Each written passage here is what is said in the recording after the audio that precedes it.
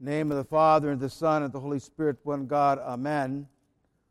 We're giving a blessing by our Metropolitan to, if we so desire, to serve, to move the feast to today so we can celebrate together. And so we as a community decided to do that. So today we celebrate the birth of the Theotokos one day early.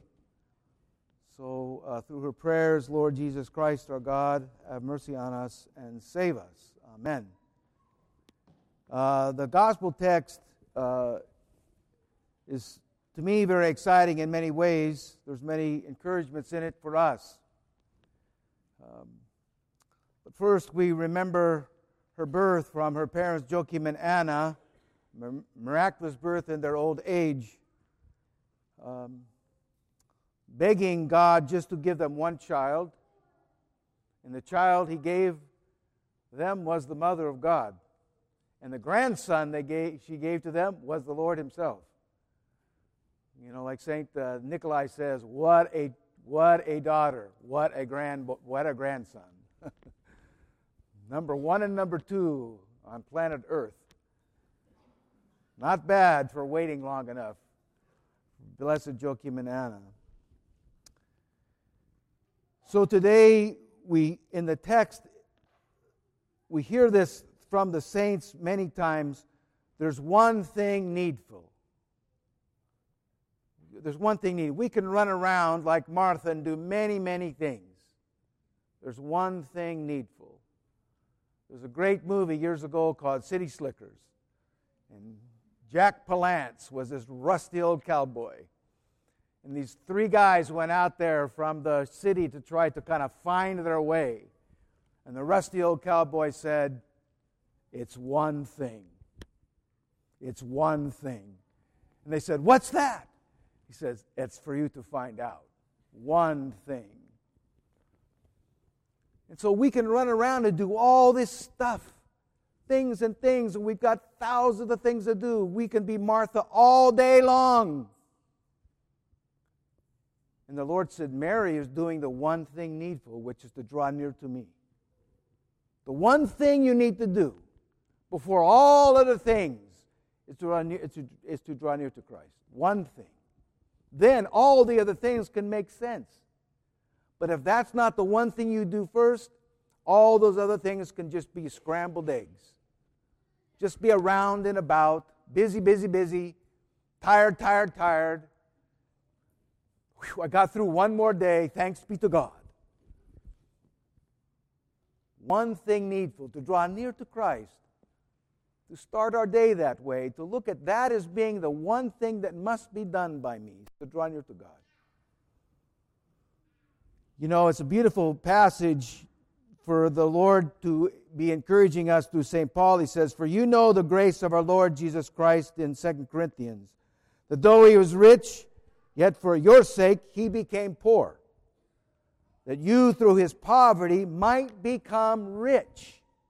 Have a rich day, a full day, the richness of life, the abundant life by doing one thing needful, which is draw near to God. Draw near to Christ. One thing. First thing needful. You know, I think it's very important that we must see that God sets up our day, this day, tomorrow, and every day forward, as a red carpet, as an opportunity in all things to draw near to Him, in all things. There's not one thing that comes your way that's not an opportunity to draw near to God. Every day, every moment of every day is that opportunity to do that one thing needful, to draw near to God. Through our struggle, through a thanksgiving, through some effort we need to ask His help on, whatever it might be, to draw near to God is the one thing needful to do. So may we see this, may we understand this and desire it. Desire to be near to Christ in all things, through my day, in all things in my day. And not to get caught up in that kind of busyness, that stuff we kind of run around in all the time. So first, may God help us do as Mary did, the encouragement of Christ, that one thing needful to draw near to God in all things. Secondly, in the text we hear, blessed is the womb that bore you. Blessed is the womb of the Mother of God. Blessed is her life to us. You know, it's such a beautiful thing to have her as mother, have her as an intercessor. And I think it's very important for us to understand and kind of put this in the context of how the kingdom of God itself works. Because if you know, for us it's just, if it's all about just going to Christ and that's our only means of grace, then we miss how God has even established the kingdom. He's established the kingdom first by setting up the church. Do you know who has the authority to change bread and wine into the body and blood of Christ? I do. It's the priesthood. He's given the priesthood to function on His behalf for the people. You know who's been given the responsibility to stand before God and with you to absolve your sins? To pray the prayer of absolution? Do you know who has that responsibility? I do. It's part of how God wants the church to function. Do you know who leads you in worship?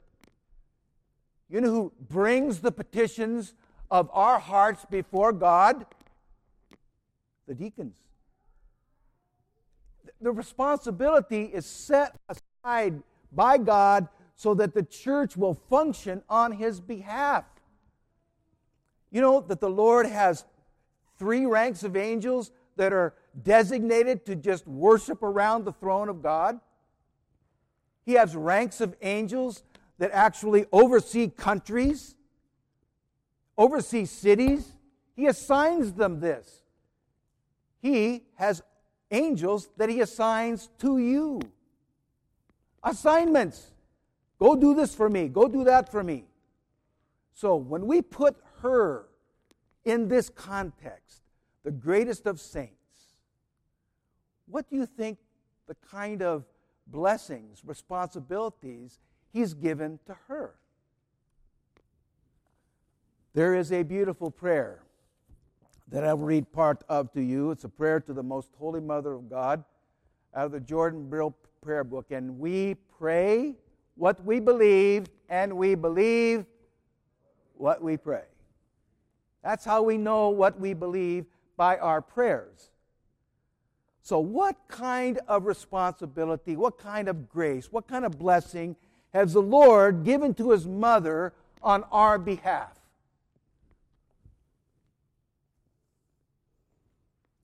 I'm going to read the prayer. I love it so much. I sing of thy grace, O sovereign lady. I pray thee to grace my mind.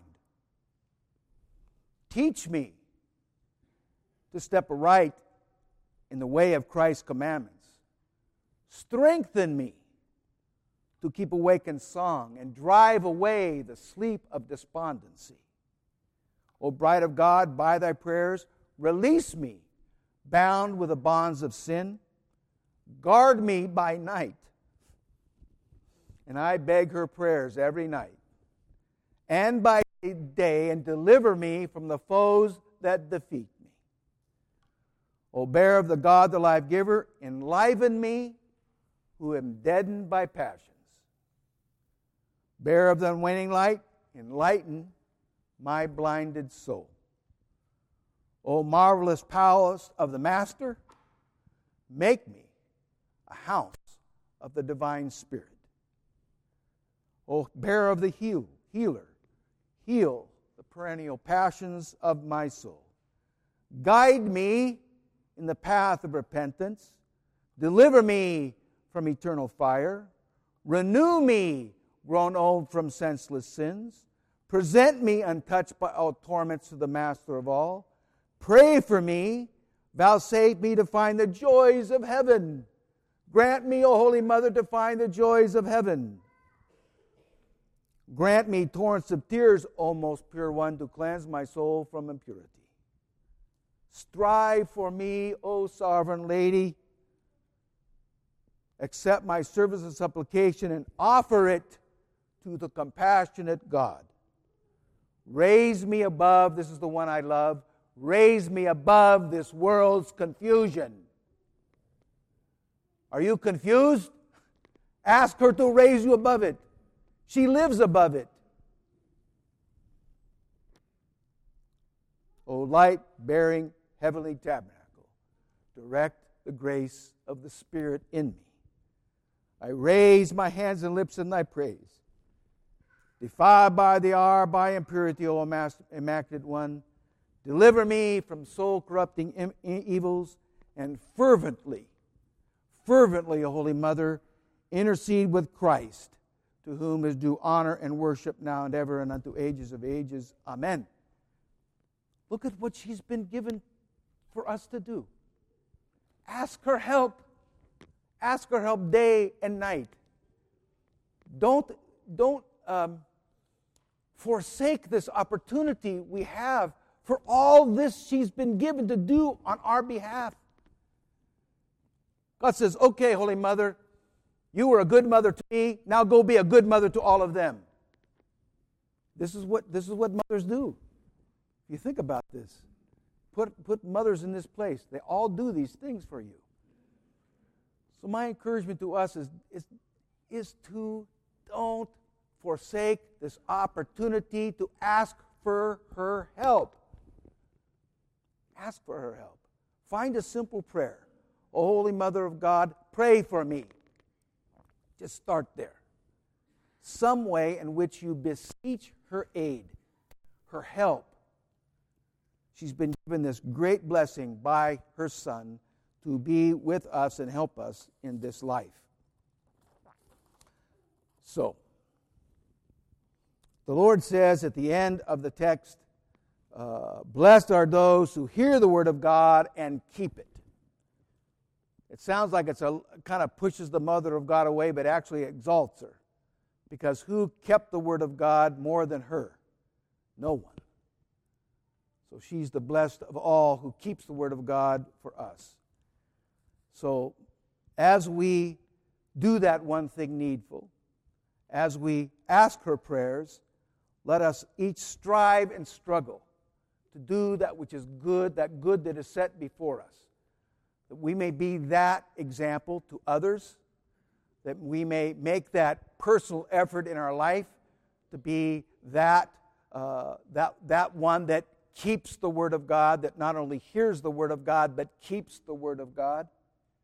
You know, for us, that becomes really a critical piece in our Christian faith, that we need to be to one another and to our community a great example of those that not only hear the Word of God, but keep that Word. You know, and that's a hard thing to do. I know, and we all know how difficult that is, to just do that good thing that comes before us, to say that good word, to make that good action, to think that good thought. When all those things come flying at us, those temptations come at us, how hard that is to do. But you know, the great blessing of the Lord is that He's given us the strength to do this. He's given us the strength to do that good thing. And so I would just encourage you in this. Let me read, I love this passage very much. It just encourages us how much God helps us. From Romans. And we know that all things work together for good to those who love God, to those who are called according to His purpose. And then he says these things. Who shall separate us from the love of Christ? No matter what comes at us, beloved, we can make the good choice. We can turn to God and make the good choice. Shall tribulation or distress or persecution or famine or nakedness or peril or sword? All these things are more than, in all these things we're more than conquerors. For I am persuaded that neither death, nor life, nor angels, nor principalities, nor powers, nor things present, nor things to come, nor height, nor depth, nor any other created thing shall be able to separate us from the love of Christ, from the love of God, which is in Christ Jesus our Lord. So, beloved, please know that you have been given strength to make the good choice. It's in you to do, because God is in you. When we do that one thing needful, as the prayers of the Mother of God, we can make good choices in what we think, in what we say, and what we do. We can take that to our families, to our friends, and to our community. So, God help us on this day when we celebrate the birth of the Holy Mother of God, and through her prayers and through the strength that God gives to us, may we be that example to one another and to our community, in the name of the Father, Son, and Holy Spirit. Amen.